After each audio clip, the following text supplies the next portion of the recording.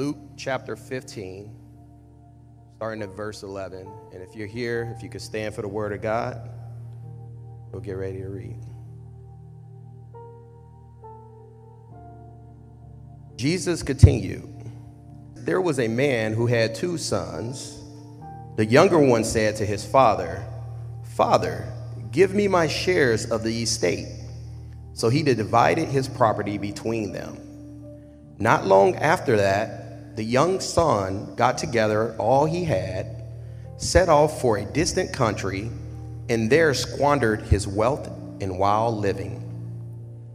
After he had spent everything, there was a severe famine in that whole country, and he began to be in need.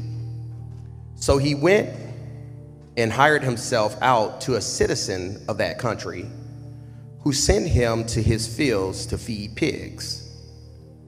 He longed to fill his stomach with the pods that the pigs were eating, but no one gave him anything. When he came to his senses, he said, 'How many of my father's hired servants have food to spare? And here I am starving to death.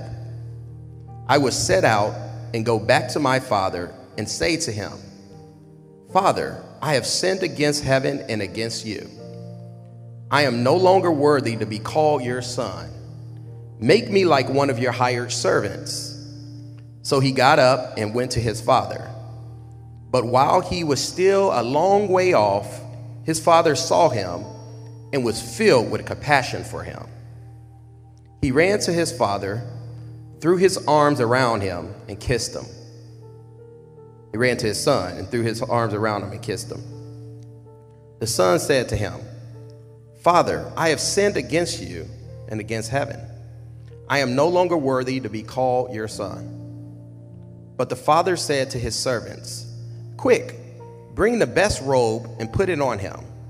Put a ring on his finger and sandals on his feet. Bring the fattened calf and kill it. Let's have a feast and celebrate. The son of mine was dead and is alive again. He was lost and is found.' So they began to celebrate. Meanwhile, the older son was in the field. When he came near the house, he heard the music and dancing. So he called one of the servants and asked him what was going on. 'Your brother has come,' he replied, 'and your father has killed the fattened calf because he has him back safe and sound.' The older brother became angry and refused to go in. So his father went out and pleaded with him. But he answered his father, 'Look, all these years I have been slaving for you and never disobeyed your orders. Yet you never gave me even a young goat so I could celebrate with my friends. But when this son of yours, who has squandered your property with prostitutes, come home, you killed a fattened calf for him?' 'My son,' the father said, 'you are always with me, and everything I have is yours. But we had to celebrate and be glad because this brother of yours was dead and is alive again. He was lost and is found.'" Let's repeat our scripture declaration. Lord, we honor your word to us. May your truth become our heart's pursuit and our life's practice. Father God, I just want to thank you, Lord, today. I want to thank you for the many blessings that you have provided each and every one of us. Even when we don't feel like we're being blessed, we are very blessed. And I want to thank you, Lord Father, for Father's Day today. I want to thank you for the many fathers out there. And I just ask you, Lord Father, today to put in our hearts a sense of humbleness, a sense of reflection, and a sense of, Lord Father, understanding that we can be better towards you in order to grow our kids and imprint on them.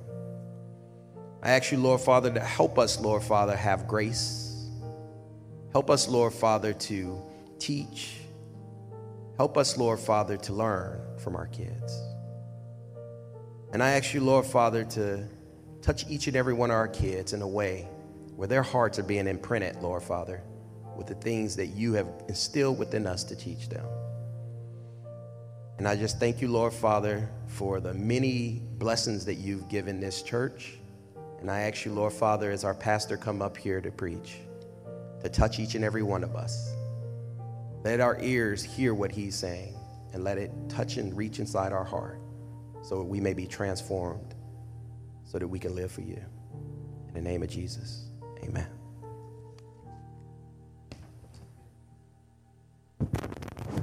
So much, Peter. I appreciate it. And everyone, it's good to see you here on Father's Day. Thank you for being a part of today's worship service. I am teaching and preaching in a teaching series today called Changing the World in a Changing Time. And the truth of the matter is that I don't have to tell you how things are just changing so dramatically and so quickly. There's no doubt that you're aware of it, and you can even feel, I think, for most of us, that the ground is almost shifting underneath our feet when it comes to just the type of world that we are a part of and how we're relating to it. There's lots of reasons for that, and I won't go into most of those today. I will mention those, kind of in passing. But I want to talk about those things today which are timeless and which are incredibly important, but not necessarily urgent. And I want to be very clear, if you are a person who's read some of the Stephen Covey books and that kind of thing, you'll know that if you're not familiar, Stephen Covey is like the 7 Habits of Highly Effective People or something along those lines. One of the things that he says that is so incredibly insightful that you probably know but haven't really stopped to think about is the fact that the truth is most of the things that are really, really important in your life are not necessarily urgent things. They don't come and tug on your sleeve. They don't come and tell you, you've got to do this and you've got to do this right now. And so that is why so many of us can get off track.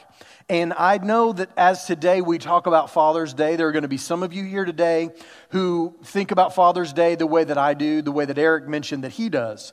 That, we think about our Father and we are thankful and grateful that God has placed somebody that is an earthly representation of a heavenly Father who loves and cares about. I'm not saying my dad was perfect, and as a matter of fact, if you know my dad or have ever met him or know a little bit of the story behind who my dad is, he is actually a pastor.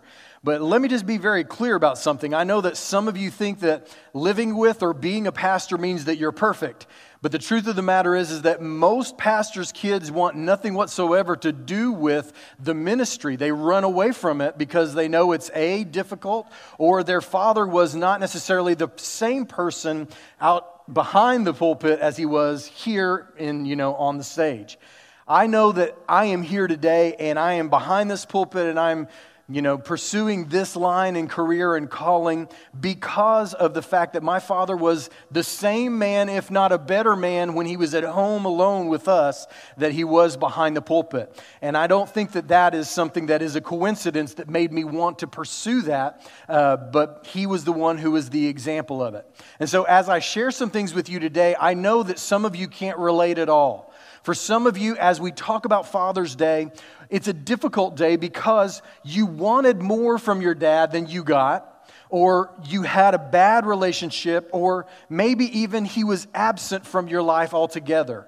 And there's all different kinds of ways in between that you could feel about your father. And so today is probably a bittersweet day. But I want to just say this. I know that as I look out over this sanctuary and worship center that today is definitely less full than the norm. But as I look out and I know where you usually sit and I think about you when you sit here or there or in your normal spot, I'm incredibly grateful for the fathers that we have in this church body. There's some incredible men and there's some incredible men yet to become. There are some men who are perfect examples of the fact that it is never too late to make things right and to go back and re-begin the things that you should have done or wish you had done maybe decades ago.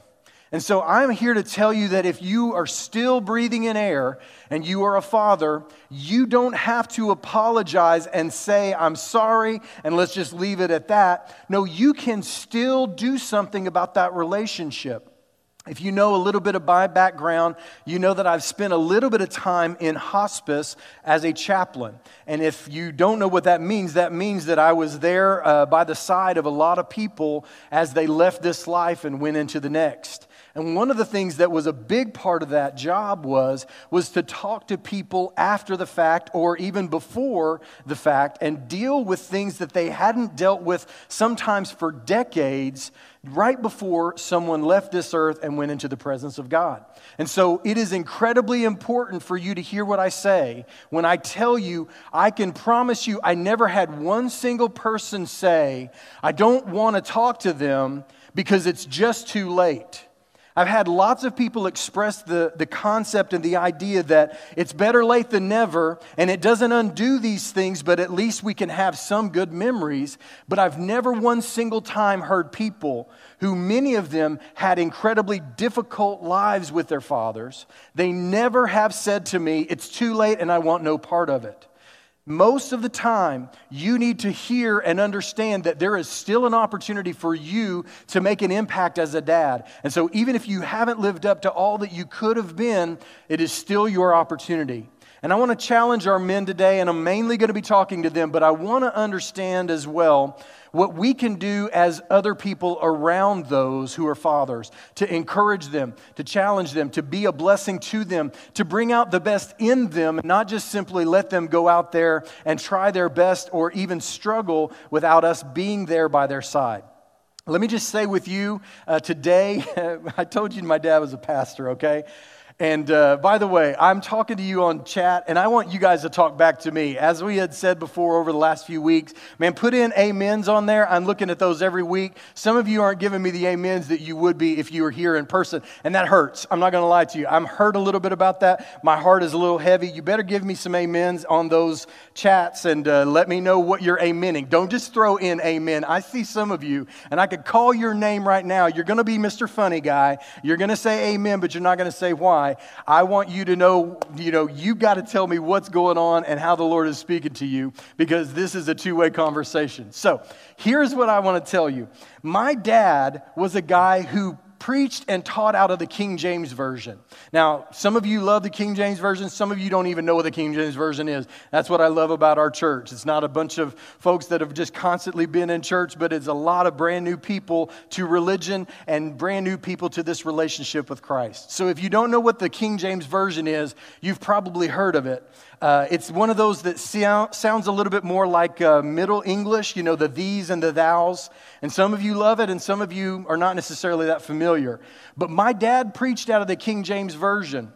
And so when I got a little older and I started really getting serious about my relationship with God, I started reading out of the NIV. That's part of why I preach out of the NIV today. And so as I was reading out of the NIV, the gospel just kind of came alive, and this relationship with God got a little easier for me to grasp and understand, and it seemed like God was drawing a little closer through those things that I could understand just a little bit better.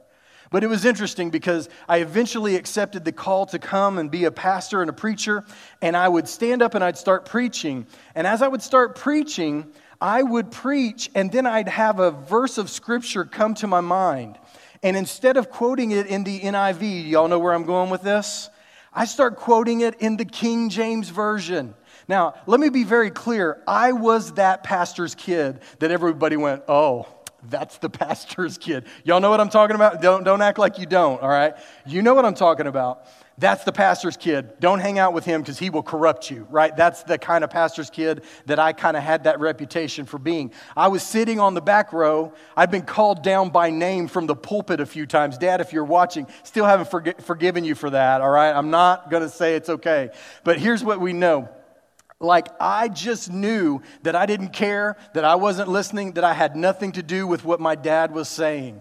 And guess what? I stood behind the pulpit, and I'd been reading and studying and reading and studying and reading and studying in the NIV, and then I opened my mouth, and all of those words that I thought that I didn't care enough to listen to started pouring out of my mouth. And I realized, wow, God, thank you for a father that planted the seeds even when I was not receptive soil. Amen?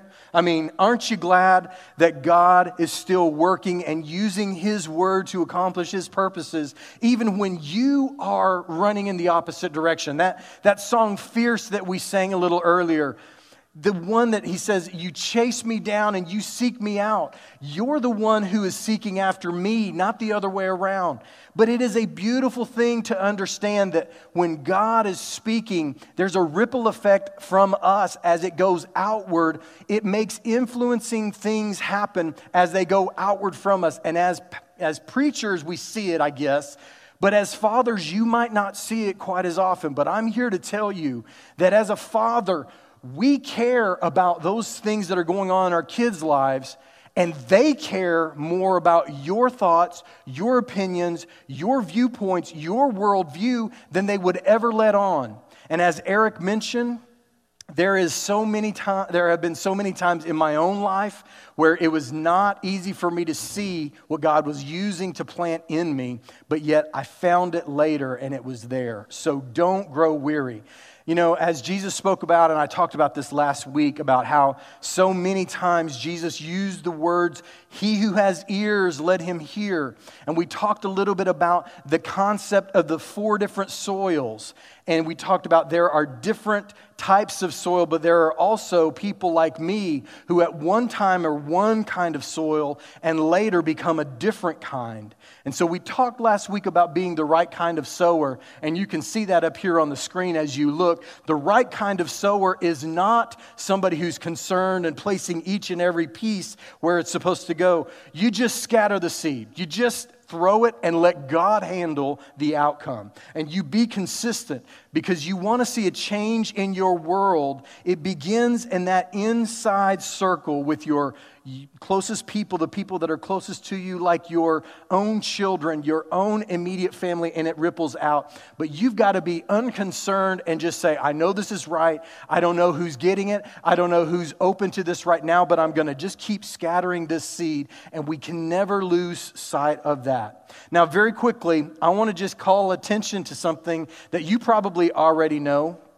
You may or may not have thought about it, but go back all the way to Genesis about the creation of man and woman and how God created them both. And I want to just tell you something. God created us different. And as I speak today, I'm going to be talking some to you ladies. I'm mainly going to be focusing on you men. But I want to talk with you and understand very clearly God created us different. You see in Genesis chapter 1, it's almost like a lyrical setup and structure of the scriptures. God created mankind in His own image. In the image of God, He created them. Male and female, He created them. It is no accident that we are different. And if you have a boy or a girl, or especially if you have a boy and a girl, it don't take much to figure out they're different. I mean, just look at this. Like, right? This is just perfect. I know some of you know exactly what I'm talking about. I fortunately had a bunch of little girls, so I didn't have to clean up as many messes, but I had to always worry about breaking one of them out in tears with something I said and didn't even understand that I said something wrong. So here is the truth. The truth of the matter is for us, we are created different, and we don't have to be apologetic for that. Now, I want to just say something, and I'm not complaining at all, but I want to be very clear about something. You look in our world today, and one of the things that you will constantly see is that manhood is not necessarily being honored. It is most of the time being torn down. And I believe that that is to our own detriment as a society. And I know that we as men are getting a lot of mixed signals about what it means to really, truly be a man. And so I want to talk today from that passage of Scripture that we just spoke about from Luke chapter 15 about the lost son and the father who welcomed him home. But I want to just make sure that you understand something. You were created different.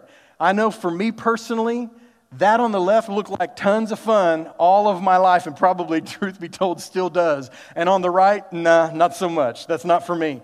But I know that some of you feel very differently. Well, here is what I would say to you, no doubt about it. You can't miss this.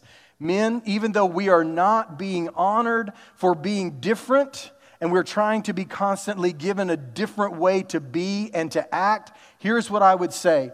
You don't have to apologize for how you're shaped by God, the way that He created you. You don't have to apologize for that. But what you do have to do is you have to be responsible enough to maximize how God has shaped you. And I'm going to just tell you something. I've always wanted to be the superhero. I've always wanted to be the one who rescued somebody who was struggling and having somebody that needed to be by their side and fought for them for what was right. And I believe that there are a lot of men that feel the same way, and it begins in our own home, that we want to be the protector and we want to be the one who's there to provide the needs that you have. And I'm not going to apologize for that because that's how God created me and that's how He shaped me. But here's what I'm going to say. If I'm not shaped to maximize those inclinations to be a blessing to other people, I've missed the whole point. And if you are a person who is shaped a certain way and you go down that road, but it doesn't benefit and bless those around you, you've missed the whole point. You don't have to apologize for being shaped that way. What you do have to do is you do have to maximize that use to be a blessing in the people's lives that you're trying to see changed and trying to see different. Can I get an amen on that? Amen? All right, I'm going to give you one more chance because that was really, really, really quiet. I'm going to give you one more chance. Can I get an amen on that? All right, so get out there and be a part of being a blessing, not just simply somebody who's been shaped one way and not making a difference. Here's what I mean. I'm going to talk in just a minute about how we're created for different speeds and how we have to master 3 different speeds. But here's what I would say to you. Like, if you are a person who loves to earn and does great in your sector of work, and you love that part of your life, but you struggle in some other areas that are a little more relational, you don't have to be a person who says, I'm going to become totally relational and totally forget these things. You don't have to be that. As a matter of fact, many people are created for that, and they do incredibly well with this. You don't have to apologize for that, men or women. But here's what I would say.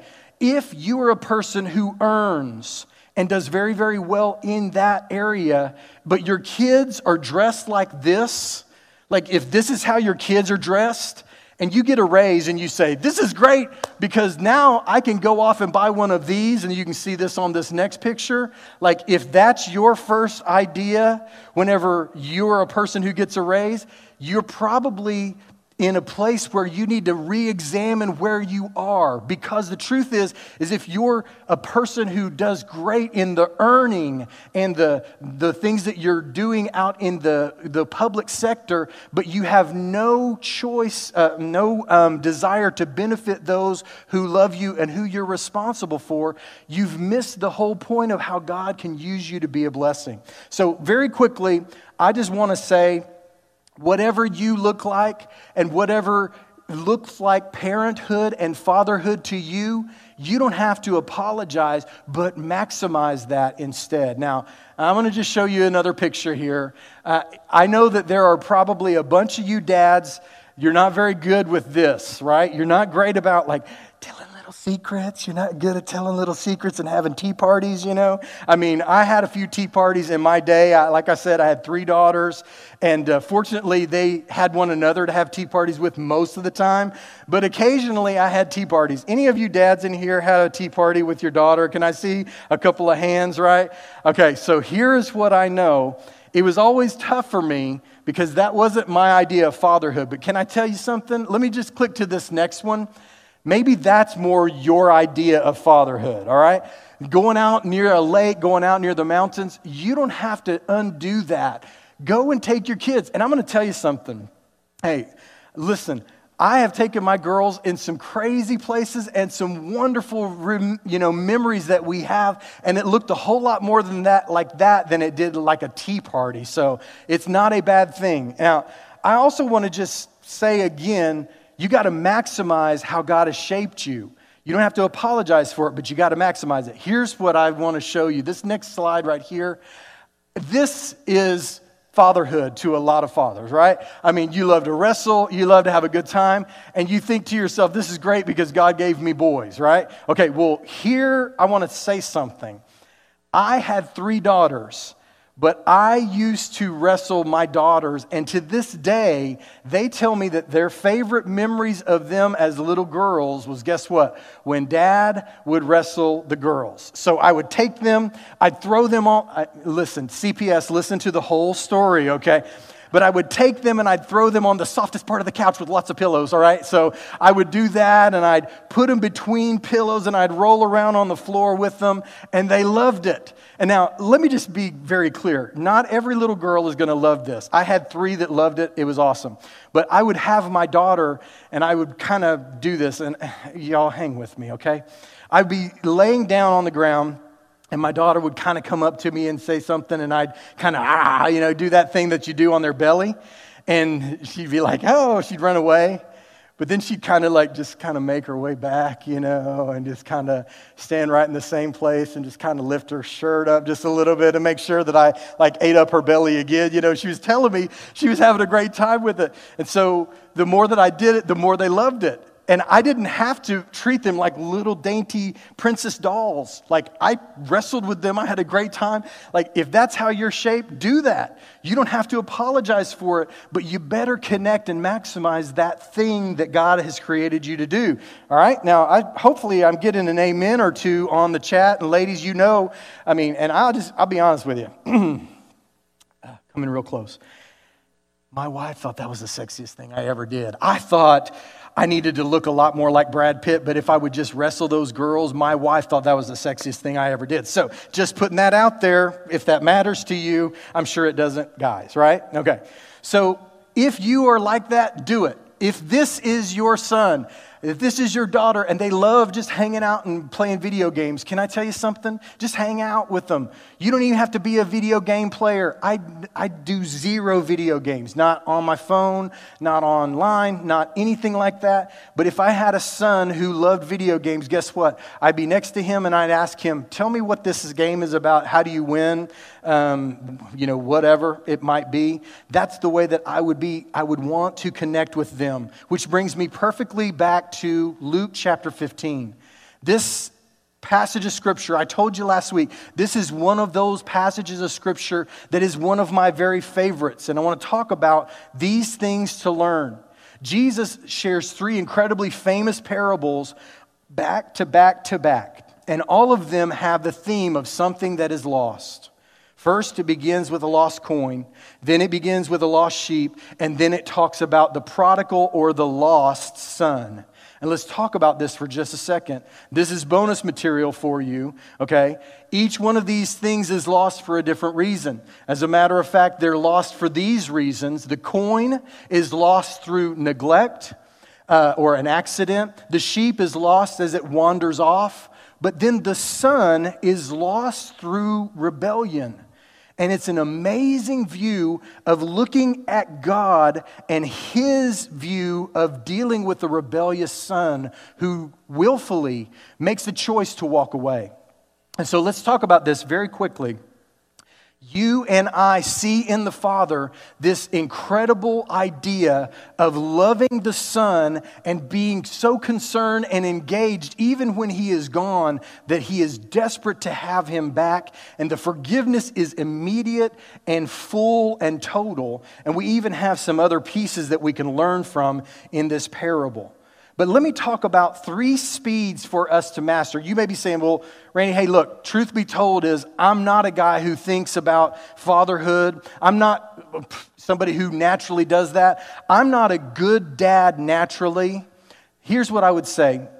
I want to talk real quickly about the different speeds that you can master that will pour into your kids' lives. And this is something that I heard from Kevin Myers, who is the pastor of 12 Stone Church in Austin, Texas. He said there's 3 speeds to master. That's the speed of life, the speed of love, and the speed of learn. And I want to talk to you about that from this parable, and you'll see it as I go through it. I'm going to do this kind of quickly, so follow along as we look. First, let's talk about the speed of life. The speed of life is where you accomplish important things in the realm of career, jobs, projects. That's a different speed. We know that, right? That's a go-go speed. That's a get-it-done speed. That's a get-up early, stay-up-late kind of speed. And you know that that's a different speed than you have when you're on vacation or on the weekend, right? And so we understand this speed, and truth be told, most of us as dads and fathers and men, we do this speed pretty well. About 80% of men are designed in this way, and they do this well. Ladies, don't make them feel bad if this is their natural language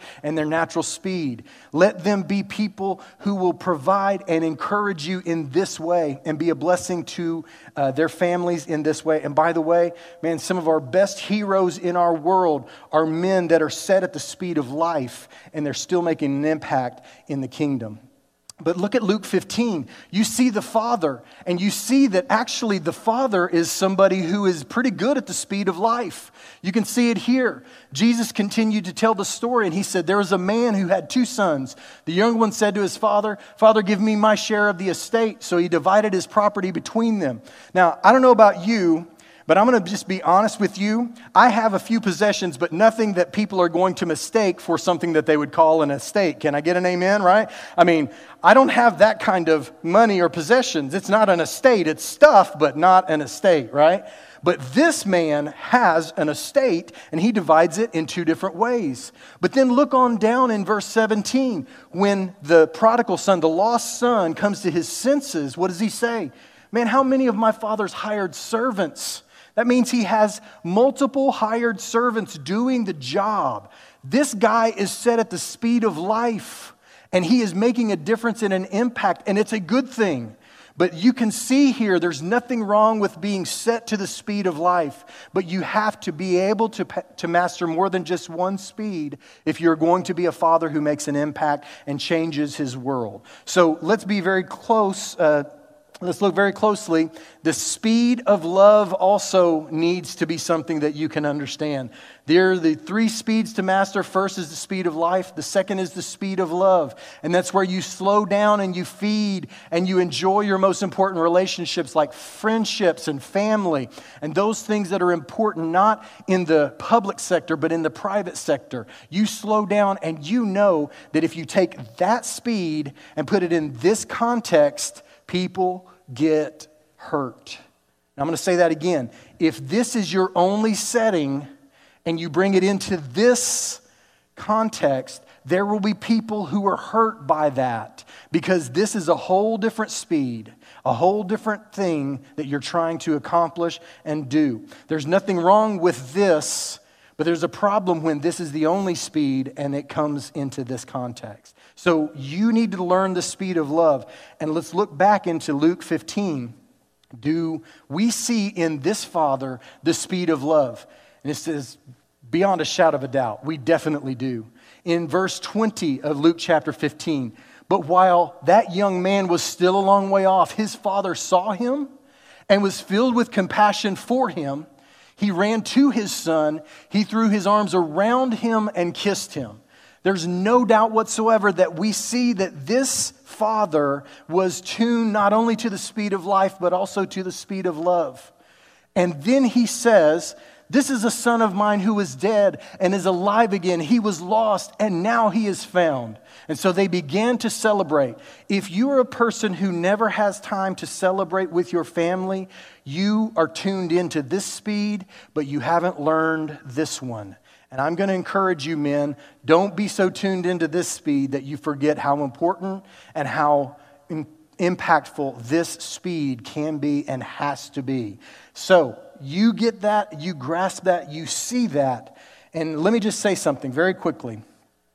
Matt Damon kind of quotes actually Abe Lincoln, who spoke about the fact that we have better angels of our nature. And here's what that means. It means that you and I have the ability to do more than just one speed, and we do different contexts. But the problem for most of us is we think that's just going to naturally or automatically happen. If we don't be careful and if we don't be intentional in that area of our life that we struggle in, we're going to leave heartaches and heartbreaks behind us because we haven't been intentional. Now, I'm going to be very clear about something. One of the reasons that I want to say this, my wife was good as a parent when I didn't know what to do.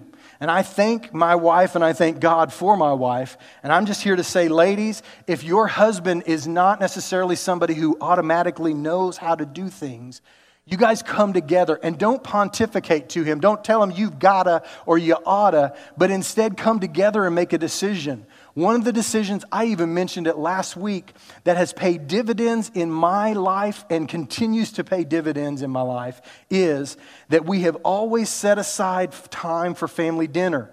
And one of the things that I talked about last week was how we put the phones away. The kids weren't allowed. I wasn't allowed. Shelley wasn't allowed to bring the phones to the table. And so we would have about 30 minutes where we would sit down and eat dinner together almost every single day. We did it at least once with a lot of schedules going in a lot of different directions. You may be saying, well, Randy, I can't do that. All right, that's fine. Then do it every Friday night. Or do it every Friday, Saturday, Sunday, or at least do it every Sunday afternoon, or whatever it is. But you have to get intentional to say, I don't automatically slow down to the speed of love, so this is how I do it. And let me be very, very clear. You get on the same page and you stay on the same page as husband and wife, as parents. And let me say this as well. Some of your kids are on the speed of life, and you need to be the person who can slow them down to engage in the speed of love and understand the differences. It's so important. You have to listen to the better angels of your own nature that will say, I know in my heart of hearts that I'd rather watch SportsCenter, but I also know that in the long run, this is what matters. You remember what I was saying earlier? I was talking about how for many of us, those things that are the most important are not tugging on our sleeve and saying, today, do it today, do it today. But one day, and I am living proof of this, one day before you know it, your children will be gone from your table, and they will not be able to be eaten with every single night. And SportsCenter will always be there, even when there are no sports, right? I mean, please, Lord, send the sports back, but there's still SportsCenter going on. And guess what? I can watch it every time I want to, but I only have a certain window of time to slow down and to love my kids and instill that in them. So important and so vital that you catch.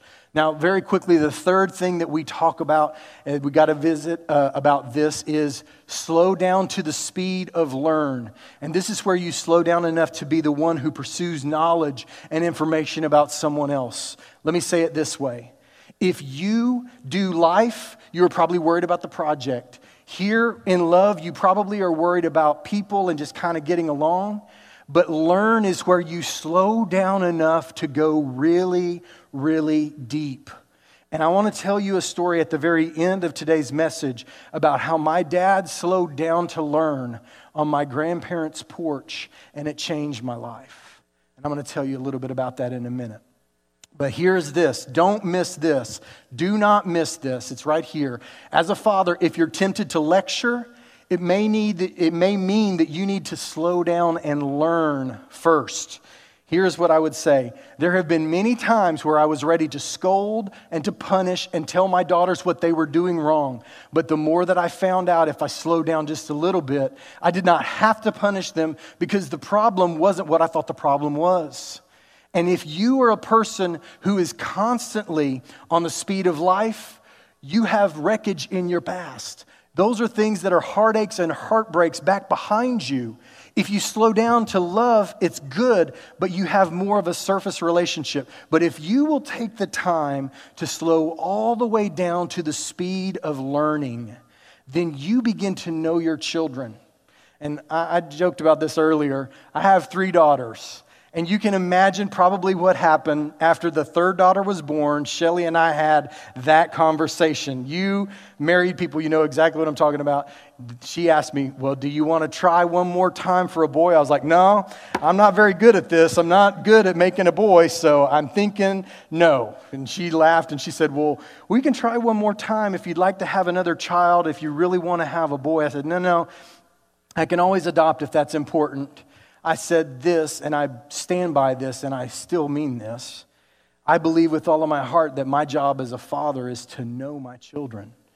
Not to just know them as a group, but I should know the things about Tori, and I should know the things about Taryn, and I should know the things about Tatum that other people might not know that are not as close to them as their own father. But the further out that it went, I realized that I had to put individual time into my individual kids, and I had to learn what made them tick, because those are the things that connect. And to this day, I believe that my children don't just look at me as a parent, but they look at me as a friend, because we've spent time doing things that friends do. And I look at them as people that I still love to hang out with. To this day, I'd not rather be with anybody in this world than my 3 daughters. And Mitch too. Mitch, if you're watching, Mitch too, all right? He came along to the party late, but he is a great young man, and I think so much about him.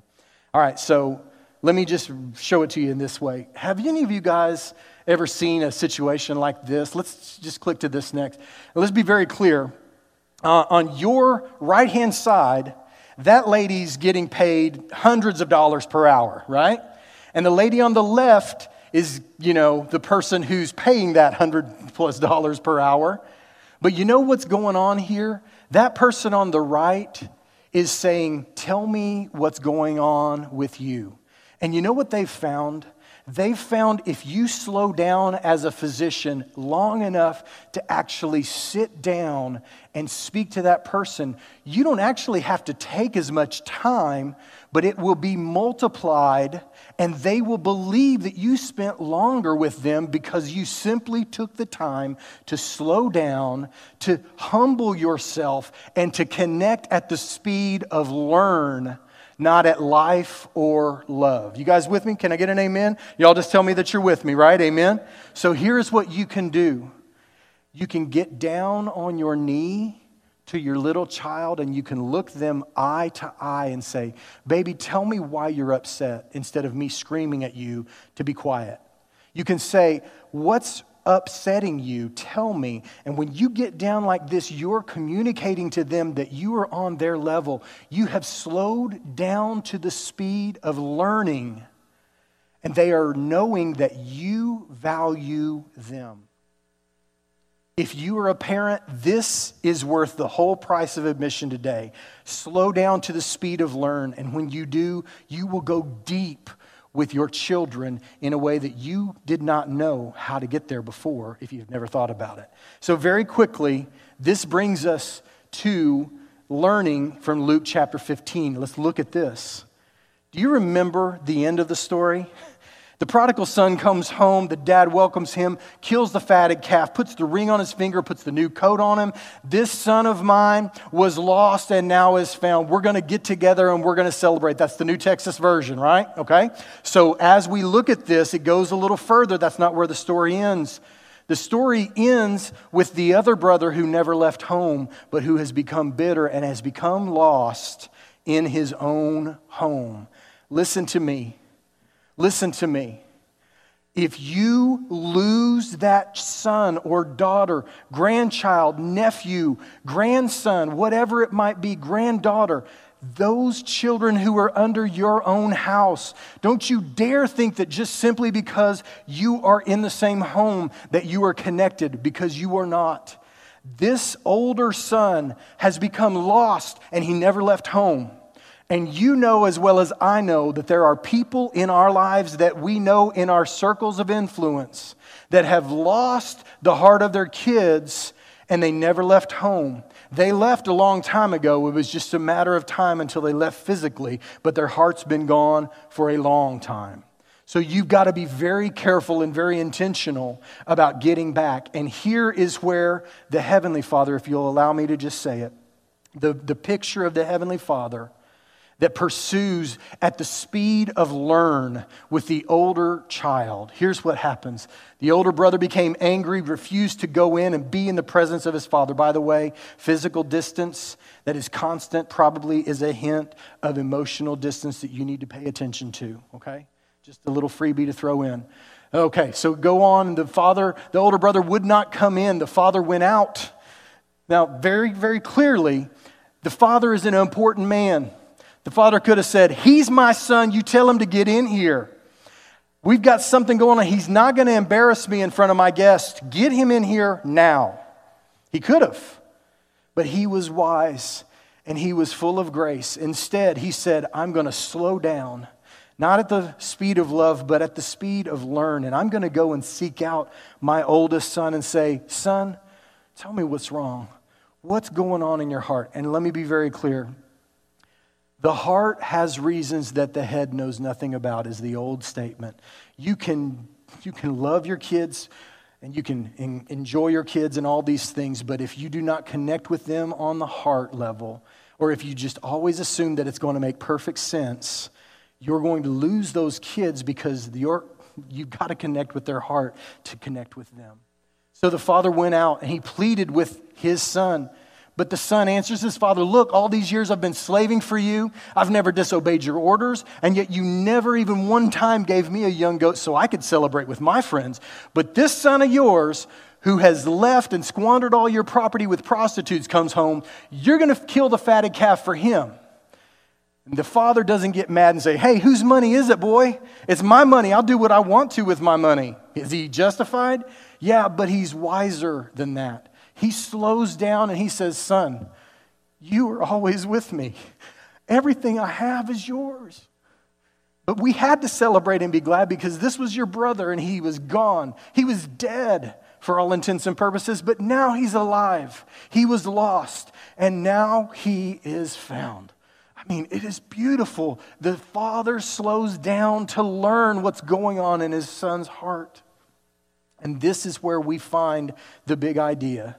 The father of Scripture shows his strength, not by beating people down or telling them what to do or lecturing them. He overwhelms them by his engagement and his grace. He overwhelms them by his engagement and his grace. He's the father who's standing by the window waiting for just one glimpse of that son to come back. And when he comes back, he doesn't say, we're going to have to deal with this and talk about that and deal with these things. He instead runs to him and embraces him and says, everything is forgiven, son. And I'm going to tell you something. As a parent, you've got to be wise and understand where grace and permissiveness falls. But here's what I would say. There are times where the only way that you can reach your child is through incredible and overwhelming grace. And if you cannot get there, you do not fully understand the heart of the Heavenly Father. Do not understand the heart of the Heavenly Father that gives overwhelming grace, no matter who we are or what we've done. I want to just say something to you as we look at Galatians chapter 6. I talked about this last week, and we're just about to go into the I apply by and the story that I told you I would tell. Here is what I would say in Galatians 6. Do not be deceived. A man reaps what he sows. You cannot be a person who constantly reaps and sows at the speed of life and not ever at the speed of love and end up where you want to be. You've got to be a person who is not deceived and instead reaps where he needs to be sowing and where he is going to love to be sowing later on in his life. Very quickly, here's how you apply. You circle the strong area for yourself. Dad, what kind of dad are you? Are you a dad who does great at the speed of life but not so good at the speed of love and doesn't even know the speed of learn? Or maybe you do these two well, but the speed of learn is not something that you've ever thought about. I don't know, but here's what I do know. I do know that if you want to reach the heart of your children, these three areas, you don't have to apologize for how you have been shaped, but you have to maximize that to make an impact and change the world and the people around you that matter most. And very quickly, ladies, I want to challenge you as well. This is your apply by. What kind of man am I encouraging? Be very careful, ladies, because many of our men want to be that knight in shining armor for you, but we don't always know how. And we feel silly and we feel stupid sometimes. And your words and your encouragement go further than you ever realize. And I just want to encourage you, do this. Every time you see the smallest little hint or glimmer of a great father, that kind of action, that kind of attitude, that kind of focus, praise it and praise it and praise it to the heavens, because that's what you will continue to get. Most of us as men, we want to be that kind of man. It's just hard. And we don't want to be worried about that constantly, and that judgment can kill us. And worst of all, it kills our desire to try. And so please, ladies, encourage and challenge that man to be the man that God has enabled them to be. Now, I want to just say something. I'm ending here today, and I'm going to put a picture of my granddad up here. This is my granddad on my dad's side. And I told you at the very beginning that my dad is a pastor, and I'm here to tell you that you'll never meet a better man than my dad. But this is his father, and you might think that because my dad was such a good man, that he, my granddaddy, was also a good man. And I'm here to tell you that he was not. I know that I shouldn't be saying these things, and I shouldn't be trying to, throw dirt on a dead man, or however you want to say it. My granddad has passed. He's been dead for a number of years. But he was not a good man. My dad did not come into being a great man or a great husband or a great father accidentally. He didn't see it modeled at his home. But what he did see is he saw a heavenly Father that could change everything. And he pursued that path that he was taught by a godly mother. And so I'm here to tell you that you may be only one decision away from changing the legacy and how it filters down and ripples out. The changing world that we are living in right now desperately needs men who say, I will be an agent of change in my life, in my kids' lives, in my spouse's life, in my immediate and extended family, in my community, in my church. I've got things that I'm excited to tell you coming up in the next couple of weeks about men stepping into what God has created them alone to do and using it and maximizing it to be a blessing. But I told you I'd tell you a story about my dad. And I'll just tell you this story. And I'm going to do it quickly because I know that my time is gone. I remember sitting on a porch swing in West Virginia, my mom's parents' porch with my dad. I was about to start 10th or 11th grade, and I was running with the wrong crowd, making a lot of bad decisions and doing a lot of dumb things that, praise God, he saved me from, but the consequences were kind of hanging over my head. And my dad had gotten an opportunity to start over in a brand new place, and he mentioned it and he called the name of the place, and we actually even went down and saw the place. And I wanted to move, and he wanted to move. He just flat out told me, he said, I want to move. He said, how do you feel about it? Do you notice my dad slowing down to the speed of learning from his son? He wants to know what his 16-year-old son thinks about making a life-changing move. It's powerful. I said, I want to move. He knew I wasn't what I should have been. He knew that I was involved with a lot of the wrong people and doing some stupid stuff. I told him, I said, I want to move. And he said, I do too. He said, but the problem is that your sister just started dating the man that she would eventually marry. He said, I cannot feel good about leaving now because your sister, I just feel it in my bones that God has put her together with this man so that they would be married. I was upset about it because at 16, the world revolves around you sometimes. What works for you might not work for somebody else, but oh well, they'll get over it. But I remember to this day realizing that my dad, if that had been me, he would have said, no, Randy's senior year is coming up, so I'm not moving. I want to, but I won't because this is too important for Randy, or too important for Marcy, or too important for Lancia, my two sisters. I realized this guy, who probably people think the most important thing to him is what you see when he's right here behind the pulpit, the pastor. I realized that didn't matter as much to him. 3 kids mattered to him.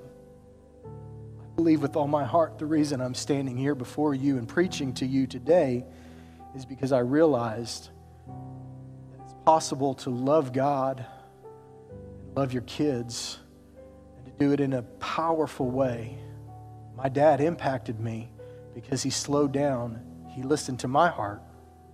He listened to my sister's heart. He listened to God's heart. He learned. He was willing to slow down to learn. And when he did, it changed everything about my view.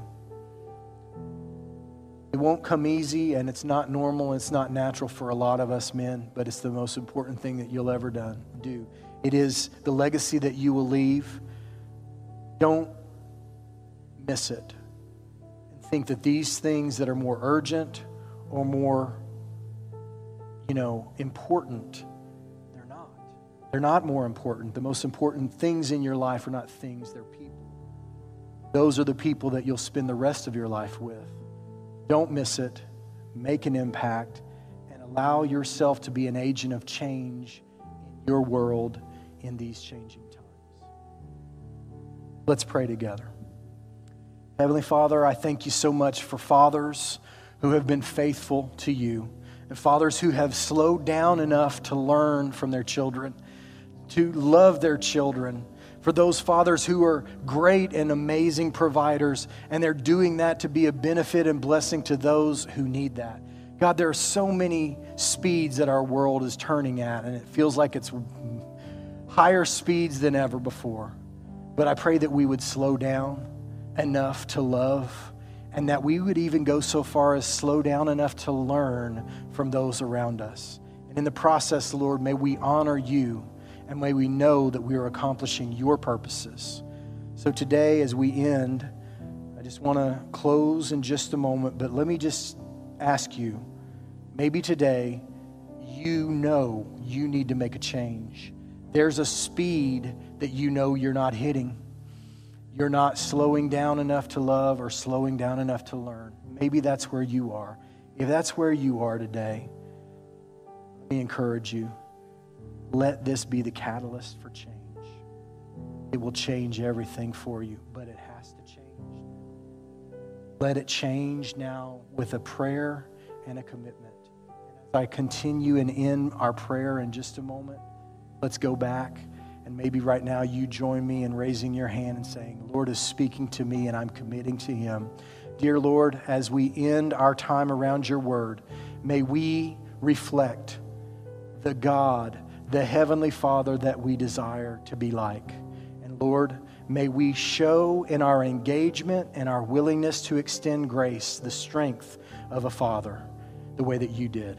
We love you, Lord. We thank you for this opportunity around your word. May God be with us all in every way and direction that we go. And Father, thank you for being our Father. In Jesus' name we pray. Everyone said together, amen. Guys, thank you so much for your time and for your attention. I thank you for tuning in today. And fathers especially, I just want to wish you a happy Father's Day. Love you guys. Proud to be doing life with you and appreciate you so much. Appreciate the impact you're making. We're going to end today the way we always do. And you can probably say it along with me. We have just heard God's word. Now let's go live it. God bless you. Love you guys. Y'all stay safe. We'll see you soon.